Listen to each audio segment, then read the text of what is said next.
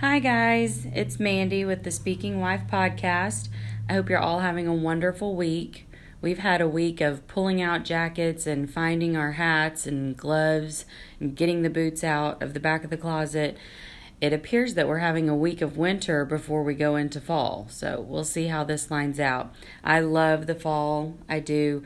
I have a lot of friends who love summer and a lot of friends who love winter. I love fall and spring. I'm not a huge fan of the extremes, but I love, as we slip into the fall weather, I love the coziness that it brings and being able to get out the stews and the soups. And last night we had ham and potatoes and macaroni, all the things that we shouldn't have probably, but were just those yummy comfort foods. We enjoyed that. And as we slip into this time of year, I'm also always reminded of my anniversary. My husband and I got married on November 10th, and so all of the feelings of fall and the changings of the season remind me of that time. And even though it's been almost 17 years now, I still find myself getting nostalgic and wanting to just snuggle up under a blanket and talk about all of those first few months and years that we spent together. So I hope you're having a week that even if you're having to get out in this finicky weather, that you're able to stop and enjoy those that you love being close to you and find something to be grateful for. But this week I felt led to talk about a subject that is intimidating to me. I feel like every subject is intimidating to me, but there are some subjects that I especially feel a need for a disclaimer at the beginning of the podcast because I in no way feel like that I have anything under control or figured out or have just tackled all that there is in this topic or this subject or this way of life, this section of life that we'll be in.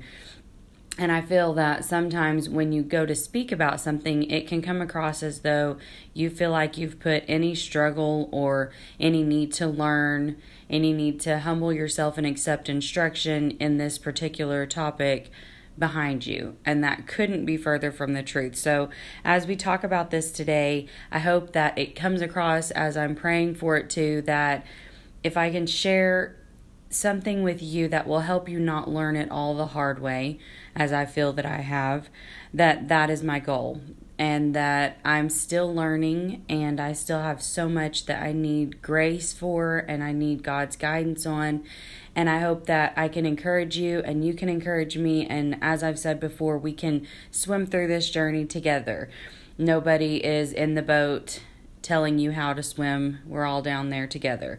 So today I felt like that I needed to talk a little bit about marriage and about how if we're not careful, culture will absolutely destroy our marriage. If we go the way of culture and if we go the way of popular opinion, it will absolutely be fatal to our marriages. And I feel like that I need so much more studying on this, and I would not be opposed to going to classes and hearing this put more eloquently, but you're going to hear it in a very country girl kind of way today, talking about just some of the things that I have struggled with personally.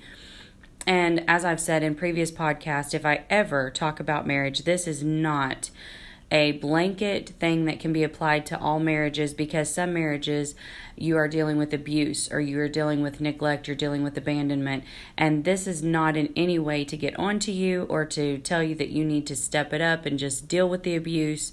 I absolutely do not feel that way. Anything that I say about marriage is to encourage us to take what steps we can in a situation when we can make a difference and we can change the atmosphere, to encourage us to do just that. So if you're dealing with an abusive relationship, please seek help right now. You are worth it. You are valuable. You are someone that deserves to be protected.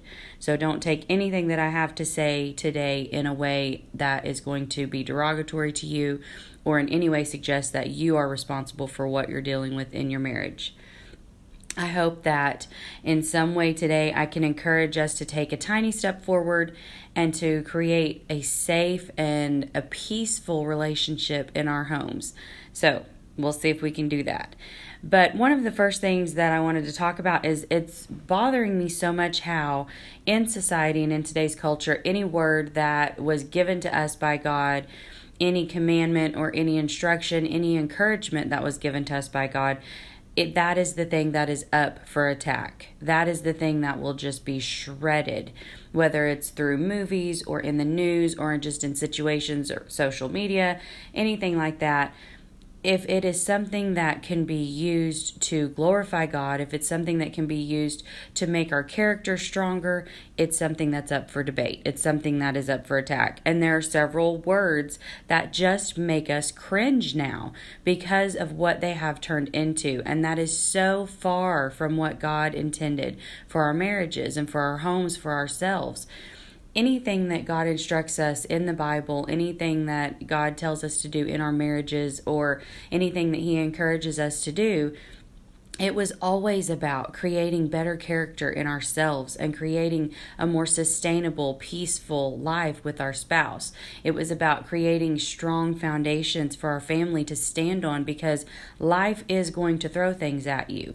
Things are going to be difficult. Things are going to be frustrating. The way that your husband chews is going to get on your nerves.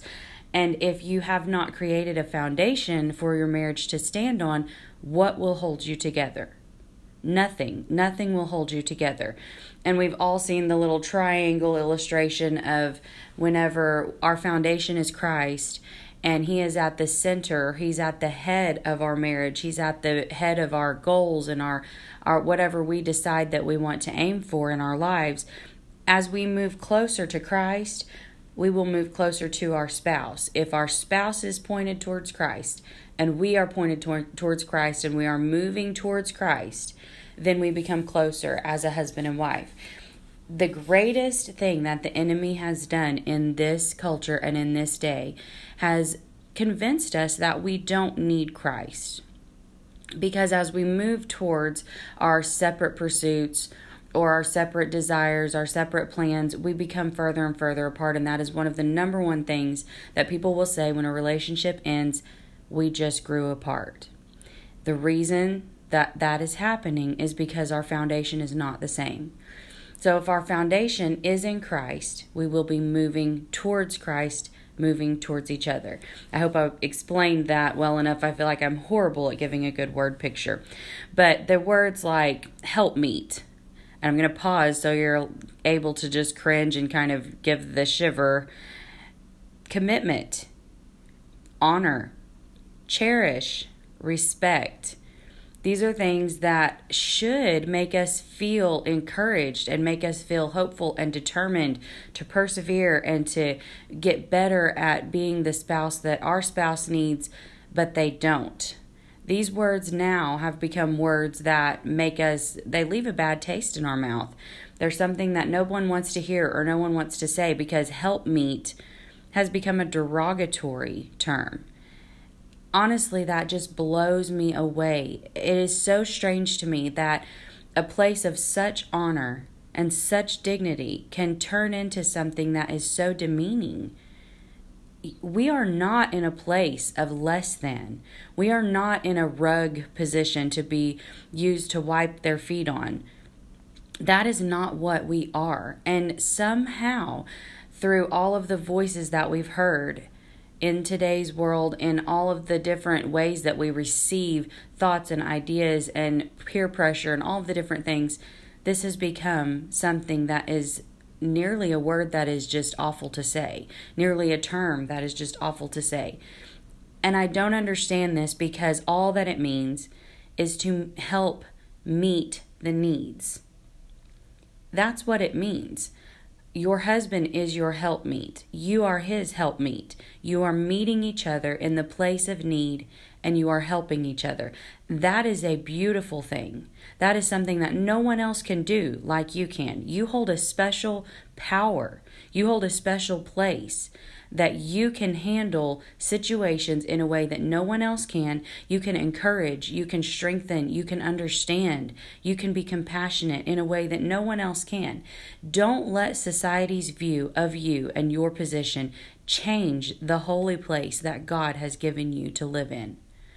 Don't allow that to happen. Take charge of your thoughts and of your emotions and your feelings, and don't allow yourself and your actions to be dictated by what society would push on you about your marriage and about your place.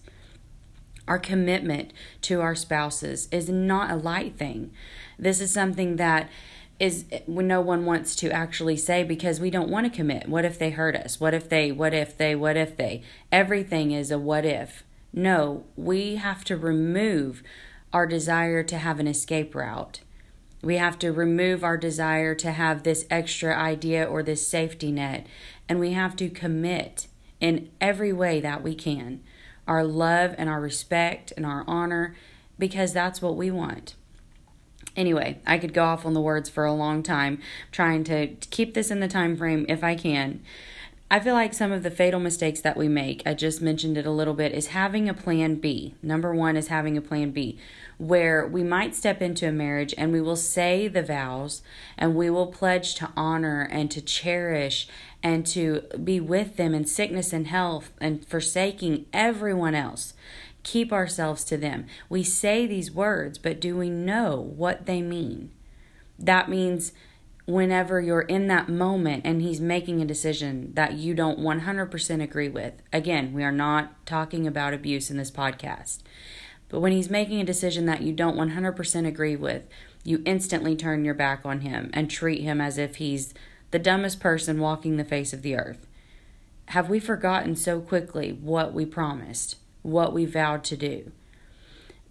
The second thing that I feel like that these 4 mistakes are fatal, and there's more, but I'm trying to keep it as basic as I can. The second mistake that I feel so strongly about is allowing yourself to use the divorce term as a threat, the divorce word. Every time there's a conflict, I don't have to stay with you. Every time there's a moment that you don't agree or that you're coming to a situation that you might handle differently than him, I don't have to be here. I will leave. What is that cultivating in our marriage? Why are we saying that? We have to examine our motivation. Number 3 is expecting our husband to meet all of our needs. I talked a little bit in a previous podcast about speaking different languages, and that is one of the best ways to explain men and women. We do not speak the same language. We do not have the same needs. We have different desires. We have different needs. We have different basic things in our sex and in our makeup that we need that they will not meet. Expecting your husband to meet every single need that you have is expecting him to be Christ. He is not. He might be wonderful and handsome and the best thing you've ever seen. He is not Christ. He is not Jesus, and he will not meet all of your needs. There will always be a place in your heart and in your soul that you will be lacking whenever you look to him to never disappoint you, to always make you feel special and loved and above everything else. You will feel that void. You will feel it there because it will not be filled by him. We have to learn that our husband cannot carry the weight of perfection because we cannot carry the weight of perfection. And they will not meet every need that we have, every emotional need, every mental need that we have. They won't do it. Number 4 is waiting for someone else to fix it. This is where we can make a choice. It is so much easier when I'm frustrated at my husband to sit and think to myself, you know what?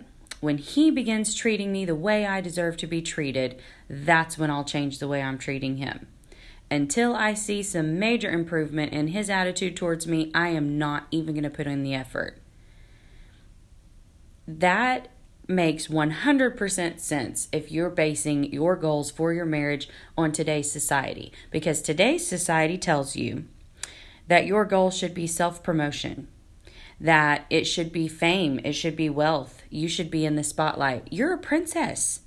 You deserve nothing less than a crown and a knight in shining armor and a throne to sit on while he comes to your every beck and call. This is society. This is what it's telling you who you are. That is not who you are. If you want your marriage to go the way of society, by all means, wait. Don't act. Don't work on your own character. Don't serve. Don't have compassion. But what are our goals? Are our goals for our marriage to be a place that makes us feel fluffy and warm inside every moment? Is it a goal that we should feel treated like a princess until he doesn't treat us that way, so we find someone who will? What are our goals? And when someone asks you, what are the qualities of a successful or a good marriage? One of the first things we're all going to say is trust. This is a foundation. This is just a fundamental thing that everyone will say, but will we build it? If the foundation of a good marriage, if one of the first things you think of is trust, are you giving him a reason to trust you? If one of the great foundations of a good marriage is respect, are you giving him a reason to respect you? We have got to turn. We have to do a 180 from the school of thought that we will respect him when he deserves it, that we will be respectable when he treats us better. Our respect and our actions, the way that we're trustworthy or not, or if we're compassionate or not, this shows nothing about him. This shows who we are on the inside, and you are better. You are better than what society says you are. You are better than what they tell us that we should do to get our way. You have the ability to take a breath and to change the atmosphere of your marriage. Don't wait. Don't make the fatal mistake of waiting for him to become a cloud walker, an angel who does nothing but quote sonnets to you and pamper your every need before you treat him with respect and dignity. How do I know this? How do I know that these things are something that can change things? It's because my truth and my foundation is in God's Word. And in God's Word, what He tells us about marriage is that it is a call to serve. It's a call to selflessness. It's a call to grace and mercy. It's a call to faithfulness and compassion and steadiness. It is exactly the opposite of what we are being told in culture today.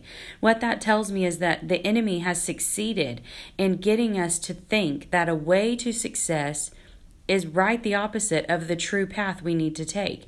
So if we continue down this path, we will not find success. You will not get to the same destination by walking in the opposite direction. And you will not have a successful, safe, faithful, steady marriage by walking in the direction of brokenness, by walking in the direction of selfishness. Whenever you look in the Word of God and whenever you read what love is, what true love is, not what the touchy-feely movie version, the book version, all of these things that we can see. When you look into the Word of God and you study what love is and what commitment is, it will literally be the exact opposite of what you're being told. Do not base your marriage foundation on what culture has force-fed us. You can do better, and you have the power to change your marriage right here in this moment, because you don't have to wait. You're not helpless. It is amazing to me that as women, we have taken things that are meant as shows of respect and consideration and kindness, and we have turned them into shows that must prove that they think we're weak, that we're helpless, that we can't do anything. I have nothing but boys. I've got 5 sisters. Actually, I have 7 now, because I do count my sister-in-laws. And so I've spent a lot of time around girls. I'm the oldest. I've spent a lot of time with them growing up. I know what it's like to be a girl. I know what it's like to deal with our emotions, all of these things. But I have nothing but boys in my home right now. I've got 3 wonderful boys, and I've got a wonderful husband. I do not have a perfect husband, and I do not have perfect children. But I have 3 wonderful boys that are in my home. And I am teaching them to open doors for young ladies and for myself. I'm teaching them to say, yes, ma'am. I am teaching them to see if someone else needs a seat, if they're sitting down and there's a woman standing or there's an elderly lady standing or a young lady, they treat them with respect and with dignity. This is not because necessarily these women will deserve it, because some of them don't.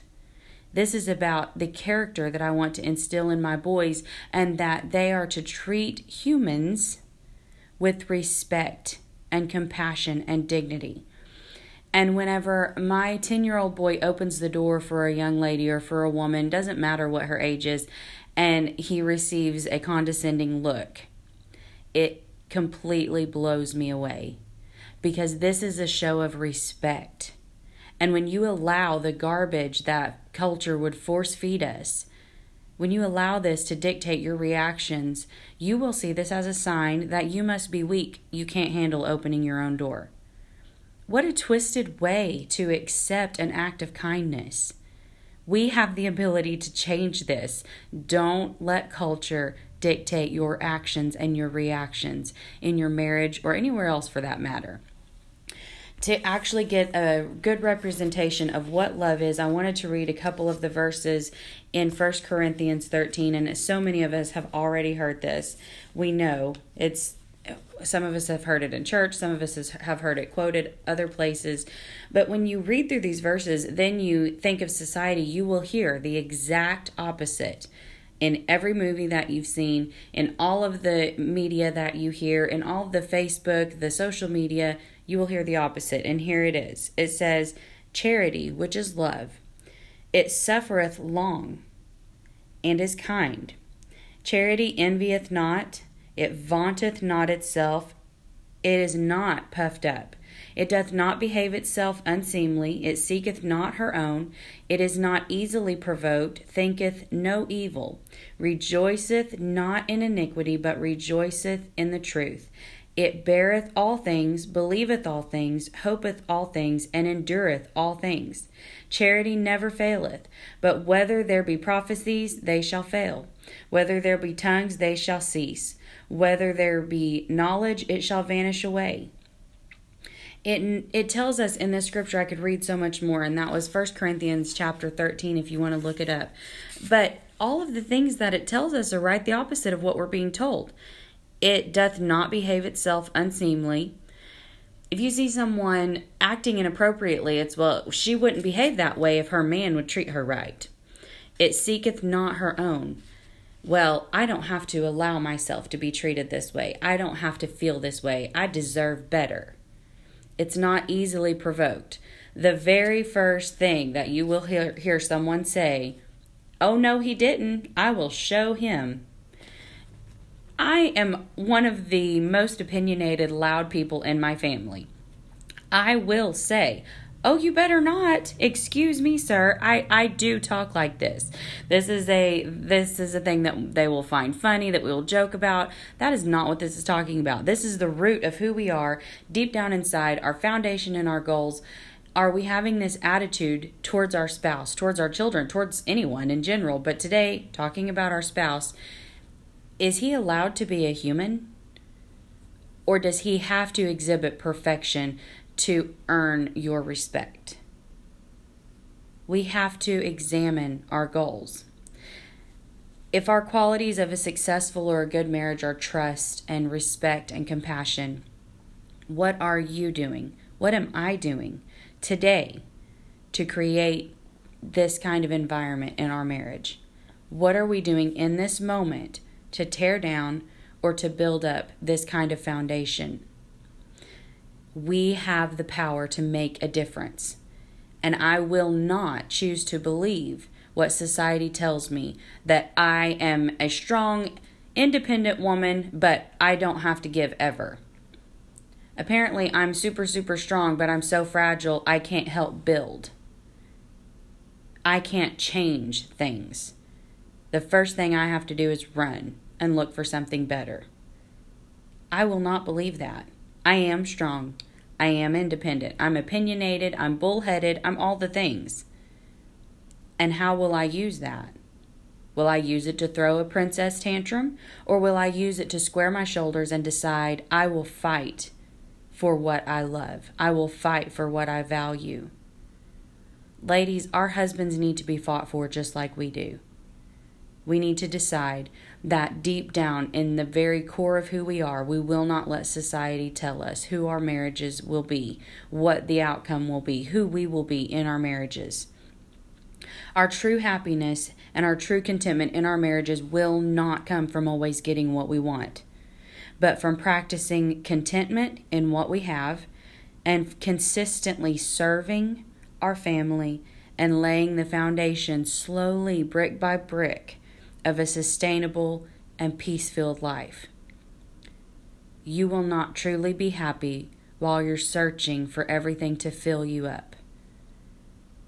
We have to lay aside all of the things that society tells us, all of the self-promotion, all of the selfishness, all of the me, my needs, and we have to learn to serve as best we can. You're not going to be perfect. Your spouse is not going to be perfect. Your life situation is not going to be perfect. And you will wither away, and your marriage will wither away if you wait for that to arrive. Take charge of where you are right here in this moment. Go to the Word of God and ask Him, how can I serve my husband today? What small thing can I do today? Don't be overwhelmed by someone who's been married 50 years and seems to have it all perfectly. Don't try to be them. What can you do today? What can you learn today? Not what you can teach someone else, not what you can show someone else, but what can you learn today to be a better person, to change the atmosphere of your home, one little baby step at a time. We are very much in a society of right now, of instant gratification, and you are building a foundation for something that you want to last for a long time. If you're married for 50 years, what are you doing this year? What are you doing this week to make that 50th year precious to you? We are not helpless. We have the ability to grab hold and to change things in our marriages, in our lives, in our homes, in ourselves, if we will just admit that we are strong enough to do it. It doesn't take strength to run most of the time. It takes strength to square your shoulders and to change the environment. This is something that I'm telling myself every day. And this is something I have to put into practice every day because I'm married to a human. I'm married to someone with emotions and with needs and with moods just like me. And I have to choose, what is my goal? If my goal is to always feel happy and my goal is to always feel pampered, I'm in the wrong place. I truthfully need to be single, working a job, and taking care of myself because I'm the only one that will ever get by with treating myself the way that I do. I'm the only one that would ever get by with neglecting myself. No one else can get by with it. But then I wouldn't be happy either. Is what you have worth working for? Or are you ready to let it fall away?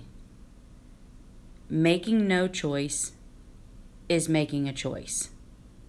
We cannot sit idly by while society and culture dictates our reactions and our actions in our marriage and in our home. Thank y'all so much for listening. I really hope that I haven't bored you to tears, and I hope that I've been successful in conveying that this is something I am in the middle of working on, and these are the things that God has laid on my heart to change my character. I hope that you're able to enjoy this week and get yourself some cozy boots, drink some coffee, and enjoy this weather. And I hope that you have a wonderful rest of the week as well. I'll talk to you next week. Bye-bye.